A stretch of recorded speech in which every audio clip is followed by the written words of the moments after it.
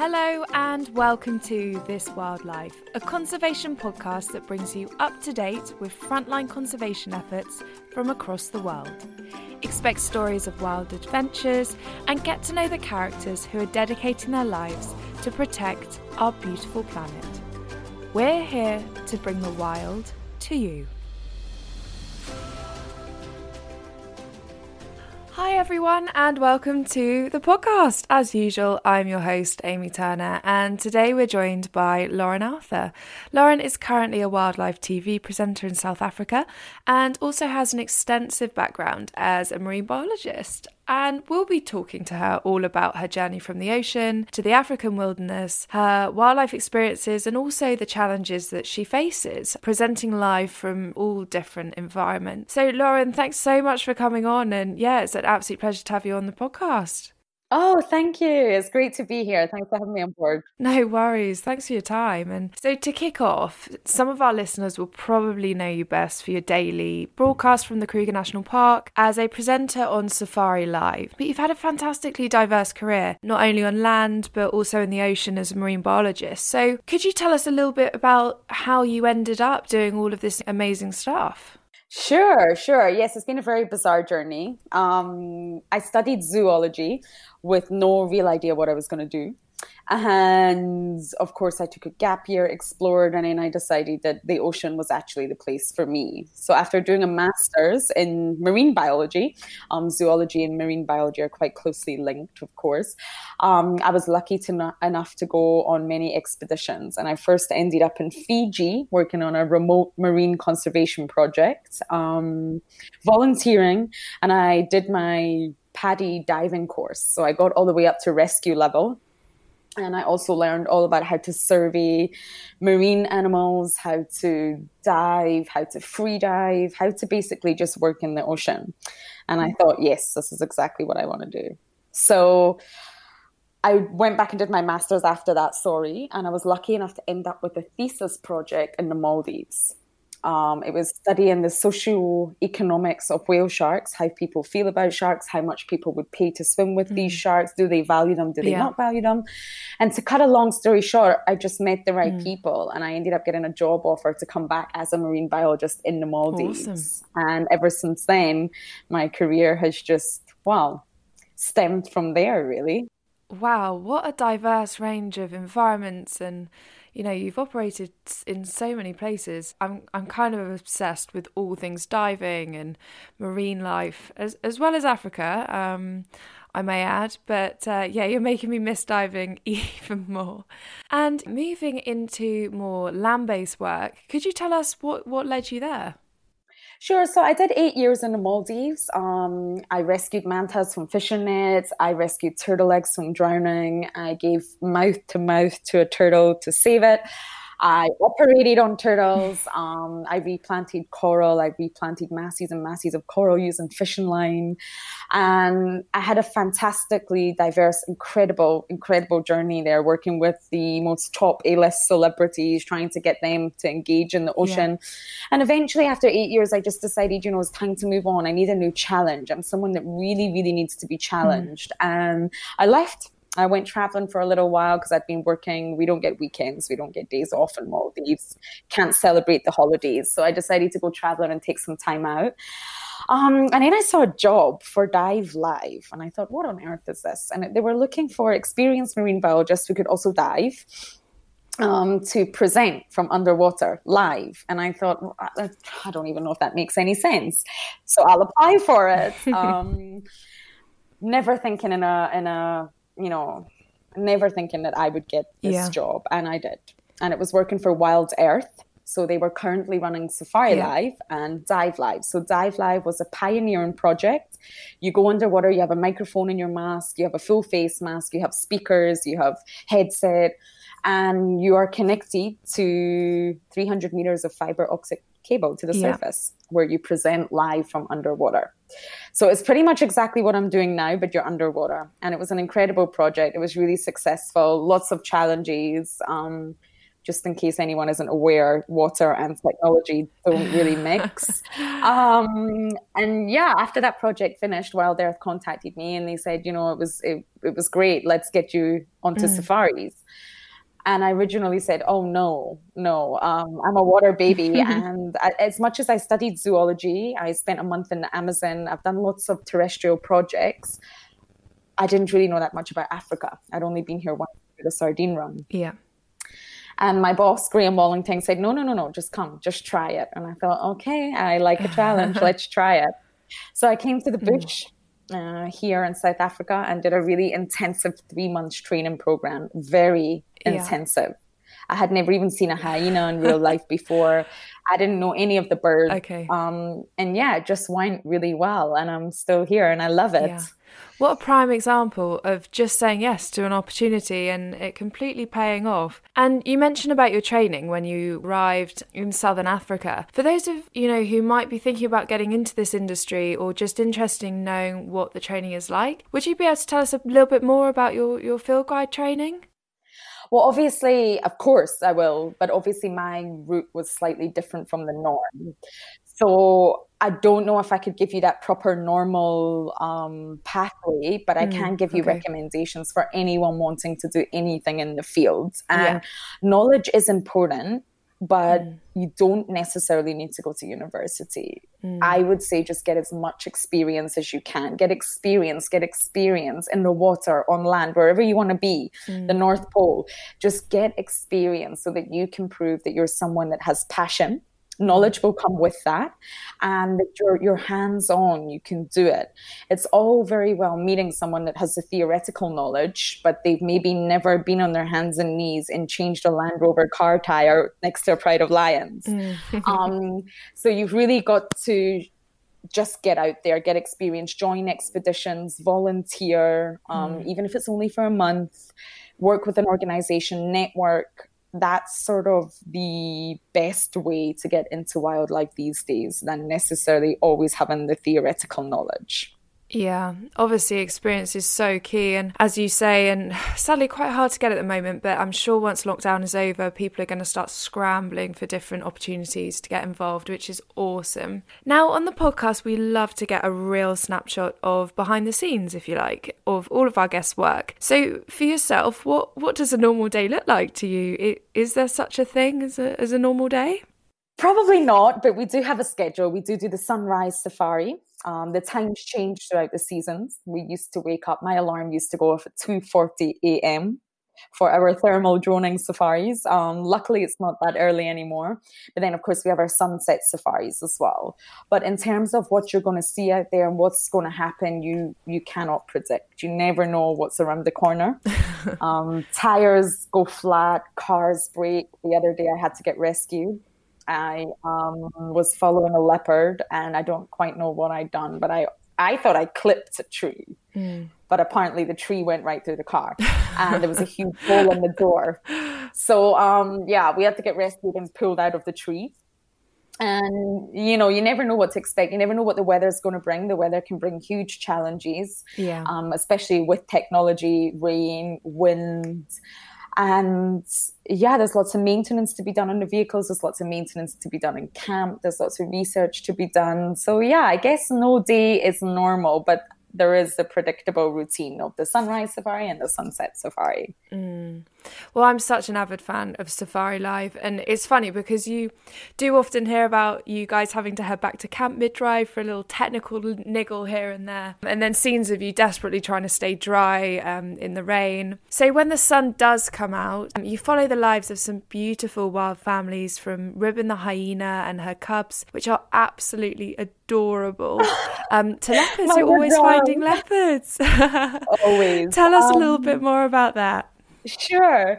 So basically we have a game reserve. It's called Juma, and we operate from here. So we drive, and we've been operating here under WildEarth. The company's undergone a bit of a transformation. So we're now WildEarth for about 10 years. I've obviously not been here that long, but what that does mean is we have been following these characters for 10 years. And I knew Ribbon when she was younger, obviously, a little bit slimmer, and the lowest ranking hyena who had lost so many cubs was bullied, was picked on, was injured because she couldn't feed because the other hyenas would not let her. And now she's the matriarch of the clan with 2 beautiful new babies. So what we do out here is just connects people to nature. And I must mention that recently, during the coronavirus, the pandemic, people in lockdown around the world, it's been a life-changing epidemic that's probably never going to be forgotten in history that people are going through right now. And people have found WildEarth. Yeah. We're on YouTube, we're on Facebook, we're on all the various different platforms, and it's free. So you can literally sit in your sofa while you're in lockdown or not and watch us. And you're supposed to be able to feel like you're on the back of our safari vehicle. Things go wrong. Mistakes happen. Moments will just make you think, did that really just happen? And you're supposed to be able to connect to what you see. So we're so lucky that we have leopards, lions. I found a pride of lions yesterday that we've not seen in months, and they've got 8 little cubbies with them. And if you can't get out in nature, or maybe you can't fly to Africa, this is supposed to bring it to you. And I'm a real firm believer through all my career, all my education, that if you can connect to an animal, you'll never stop caring about it. And if anyone knows my journey, even if you don't, I came to the bush with severe arachnophobia. It's not that I didn't appreciate the 8-legged creatures, but I was terrified. Now I'm in love with them. I've got 2 wolf spiders in my room that I treat like pets. They probably despise me, but I'm always like, hello, little wolfie.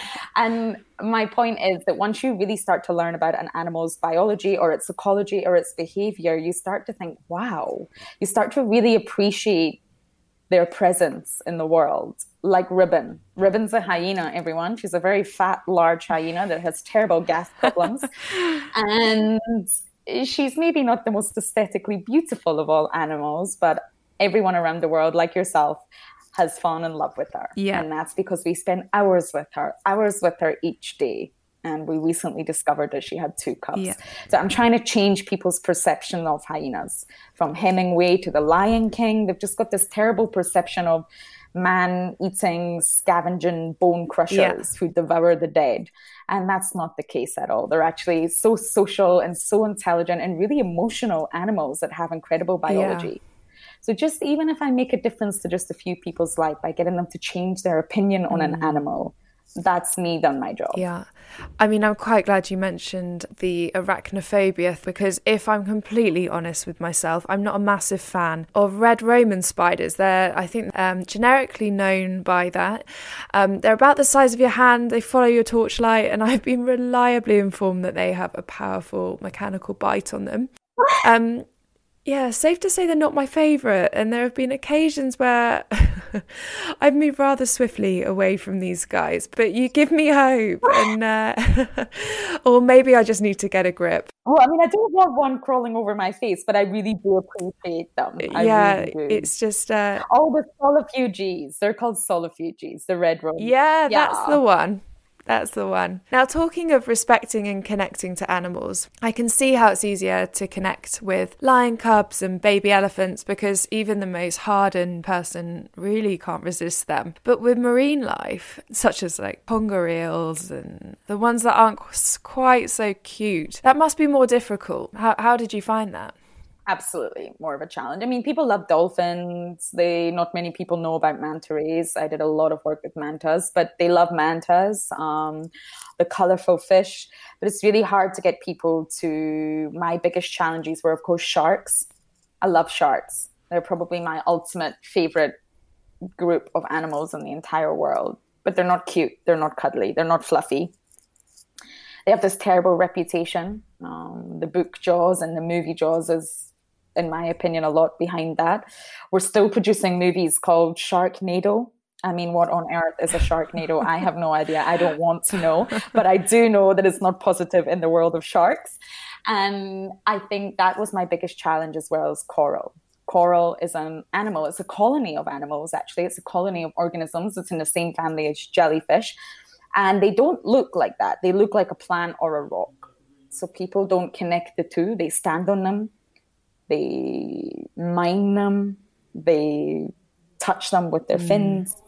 And what they don't realize is they're actually killing a vital organism. So that was my biggest challenge. You're correct. And people, you have non-swimmers, you also have people that are afraid of the ocean, which I completely understand.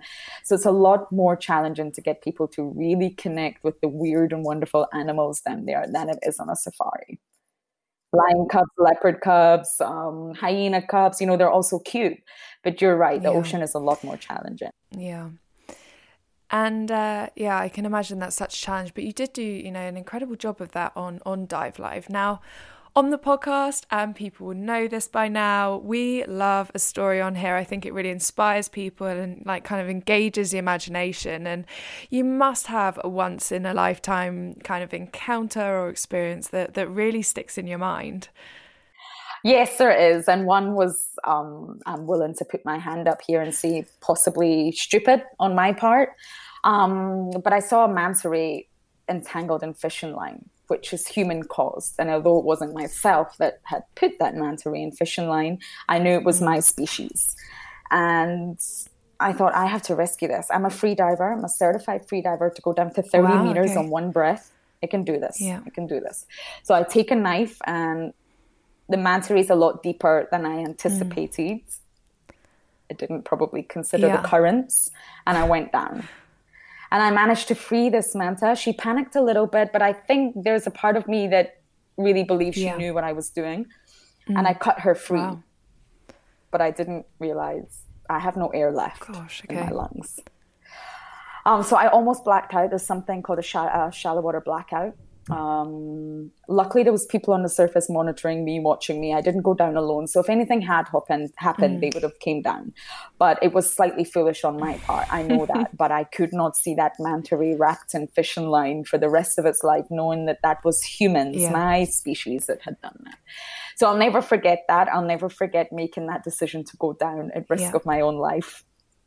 But I am aware that to some people that may sound slightly foolish, but I didn't black out, and I did have people around me. But I rescued that female, and she came right up to the surface, and she flipped over onto her back. Mantas are known to, barrel roll.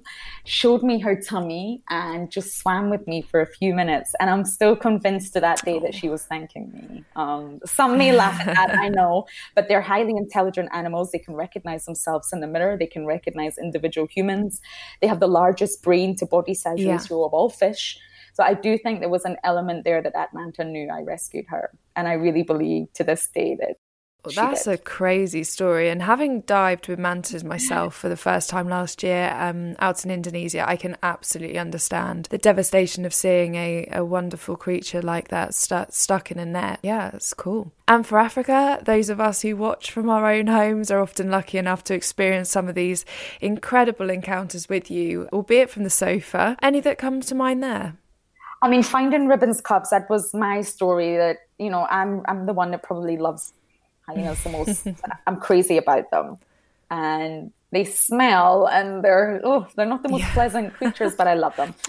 I figured out that Ribbon was pregnant, and her journey has been such a story. She's went from the bottom of that proverbial ladder right to the top. Hyenas have a strict hierarchy, and she did it all on her own. She went against the grain, and science hasn't completely, documented that. And just watching her story, just thinking she's pregnant, looking for the nipples, realizing that she's lactating, watching her, following her, check den sites. I know there's going to be cubs. And patience paid off. We sat at this termite mound for hours with nothing happening, nothing to talk about, just waiting for that moment. And it came. And that moment that those two head pops, I cried live on air, which was slightly embarrassing, but emotion just completely took hold of me, and I was live on camera, and I cried. I was so happy for Ribbon, and that's a moment I'll never forget, ever. Yeah, hyenas, they're fascinating actually, because they've got a really complex and female-dominated society. Is that right? Very complex. It's a matriarchal system, so it's entirely female-dominated. So they'll have a matriarch at the top. The females are far more important than the males. Yeah. And you're born with your rank. So it's like the silver spoon effect. If your mom's a high ranker, you'll be a high ranker. Yeah. If your mom's a low ranker, you'll be a low ranker. And it's just incredible watching the social dynamics. There's also a hyena that I feel very privileged to spend time with in the Masai Mara. She's also very famous for anyone who's interested, called Waffles. Love Google her. And her story is also incredible. We used to broadcast live from the Masai Mara. So I got to spend 3 months up there following the Masai Mara characters, who were also incredible. Wow. And I think once you really learn an animal and learn its history and who that animal is on a personal level, you're in awe of them and how they survive and thrive out here, especially hyenas. It's such a progressive society, and quite right too. It is. So having listened to just a few of your wildlife experiences, from mantas to sharks to hyena to leopard to lion, and the hundreds of species you must have seen during your career so far, is there a particular species that you're vying to see next? Yeah, what's next on the list? Oh, so many. I've got a huge list on my phone of my wish list for the ocean, and I've got a separate list for the wish list from the land. I want to see all the species of hyena. There's 4 different species in the family. I'd love to see an aardvark, love to see a pangolin, love to go to India and see the tigers. I also want to swim with blue whales and leatherback turtles. Oh, I've got a huge list. And I think throughout my life, obviously I'm getting older, as we all are, I want to continue to travel and continue to tick them off the bucket list. I actually returned from Ethiopia 2 months ago now with my partner, who's a cameraman here. And we went in search of the Ethiopian wolf. Now that sounds cool. Yes, for those of you who don't know it, it's the most endangered carnivore in the entire world. There's only 450 left. And they're stunning. Google them. They're gorgeous. Really, really gorgeous. Yeah. Well, it's obvious that you'll be travelling the world in search of these elusive animals and species long into the future. As long as I can. And now, onto a slightly darker note, sadly our listeners will be very aware of the poaching crisis and wildlife crime that is racing across the world, sadly. Do you see any trace of poaching or wildlife crime in your work? I don't see it directly, but it does affect us. We do have lots of white rhino here. We have a family of 3 that we see every day, and we're not allowed to show them. Yeah. And that saddens me, although I understand. I fully understand the reasons behind it. You don't want to advertise that you have rhino, and it could attract the wrong attention. Yeah, absolutely. But it saddens me that I can't show our viewers and our fans these beautiful creatures. Because like I said, once you start caring about an animal, you can help protect them.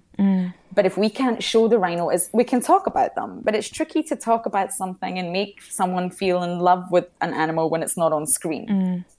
We have a tiny little rhino calf running around, and it's so cute, and we can't show it. But I do understand, but it does make me sad that that's where we're at. We have a huge anti-poaching unit here who are incredible humans that dedicate their entire life, make so many sacrifices to protecting the rhinos. And we have a curfew. So we're not allowed out our camp at a certain time unless we have permission. And the reason is the anti-poaching unit will immediately assume that you're a poacher. So for your own life, you have to make sure that you abide by these rules, and that we can go on night bumbles and enjoy, but we must get permission so that the anti-poaching unit know that we're out.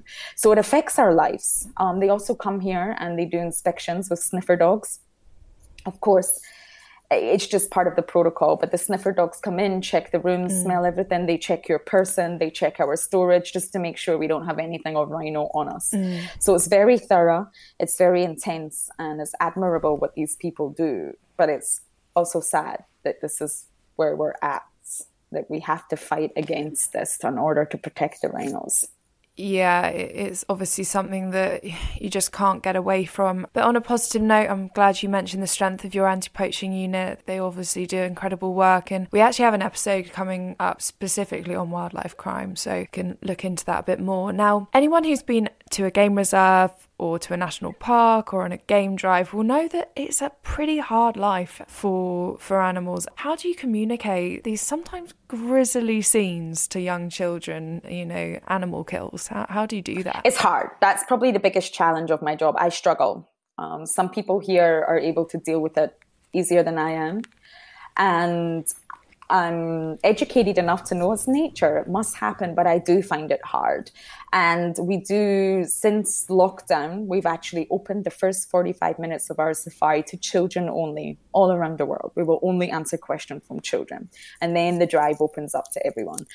And it's amazing the countries we're getting on board. Paraguay, Brazil, Norway, Canada. It's incredible. Yeah. And we always say at the start, there's a disclaimer, you don't know what you're going to see. And if we are dealing with a specific school and we know there's a kill, we know there's a leopard with a kill in the tree, we of course ask for permission to show it.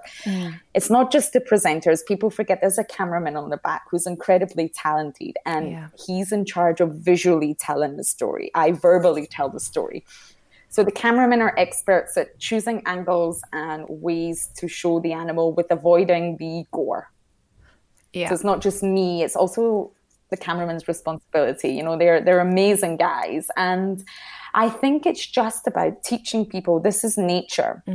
If the leopards or the lions didn't hunt, the populations of impala or buffalo or, you know, steenbok or duiker would get out of control. Absolutely. It's nature's way of keeping everything in check. And I think it's all about your delivery. It's all about the way you explain it.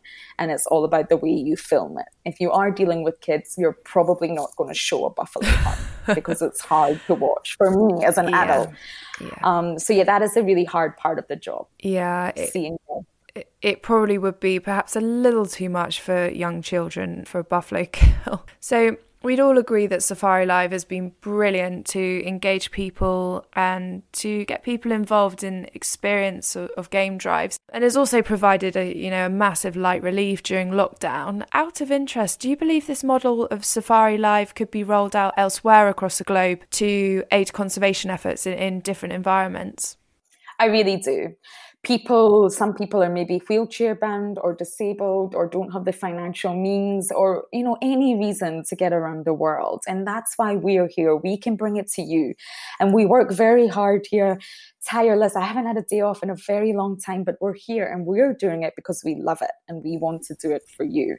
And you can talk to us. You can ask us questions. We can have conversations. I always try to bring the ocean into my discussions because everything's connected. And there's a really famous quote by Sylvia Earle that said, you know, without the blue, there would be no green. So without the oceans, without the water, there wouldn't be no land. There would be no greenery. And it's just important just to remind everyone that every ecosystem is connected, even if you don't initially think that it is. And that's how I see my role. Just getting people to think, oh, I didn't know that. This is why they do that. Or that's why that's connected to that. Or, sharks are quite similar to lions. And, you know, it's just to get people to think outside the box. And if I can teach one person one new fact per day, then I'm more than happy.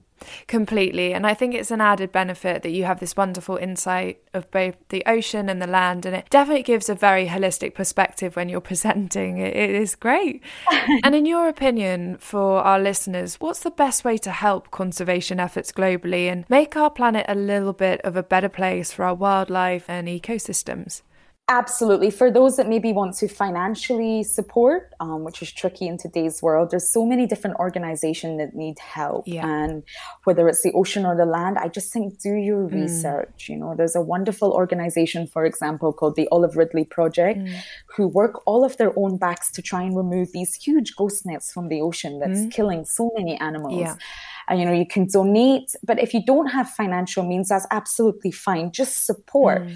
Teach, share, follow these people that inspire you, follow people that are teaching you and share their message, share their posts, continue to just engage. So you can watch virtual safaris for free. And that alone is supporting us. We need the viewership to keep going. And it's not a financial contribution, but, you know, just keep educating yourself and just sharing that message, I think.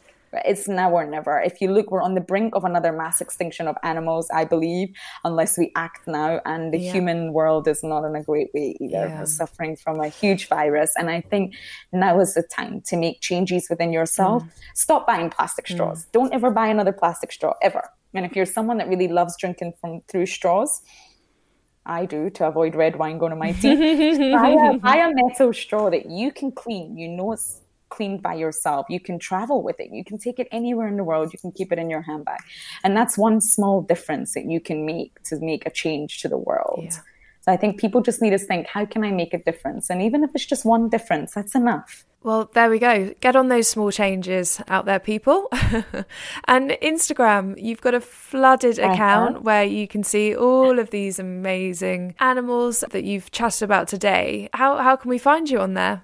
It's Lauren_Arthur7. So it's LEUREN_ARTHUR7. Oh, and sadly, we're going to have to wrap it up there. But Lauren, it's been awesome to chat to you. The woman herself from Safari Life. Thanks so much. What a great insight into your wildlife adventures and crazy journey from the ocean and out onto land. Thanks again. Yes, thank you for having me. It's been such a pleasure.